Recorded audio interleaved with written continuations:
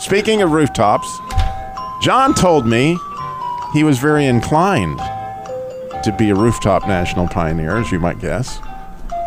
And they want to raise shingle-minded volunteers where Jesus is what they're after.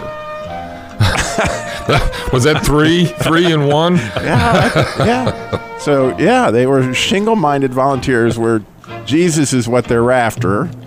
And literally, they would be upper-class missionaries. The top dogs, very uplifting people, this rooftop organization, as you might wonder. But here's my question, John. All those people up on the roof, you're picturing them, right? Would you call them ceiling fans? Ceiling fans. Yeah, there you go. So how fun is that? So you knew at the end of all those shenanigans, I actually would have a riddle, which I do. Tell us, in what city does the Bible tell us that they raised the roof for a low-down sinner?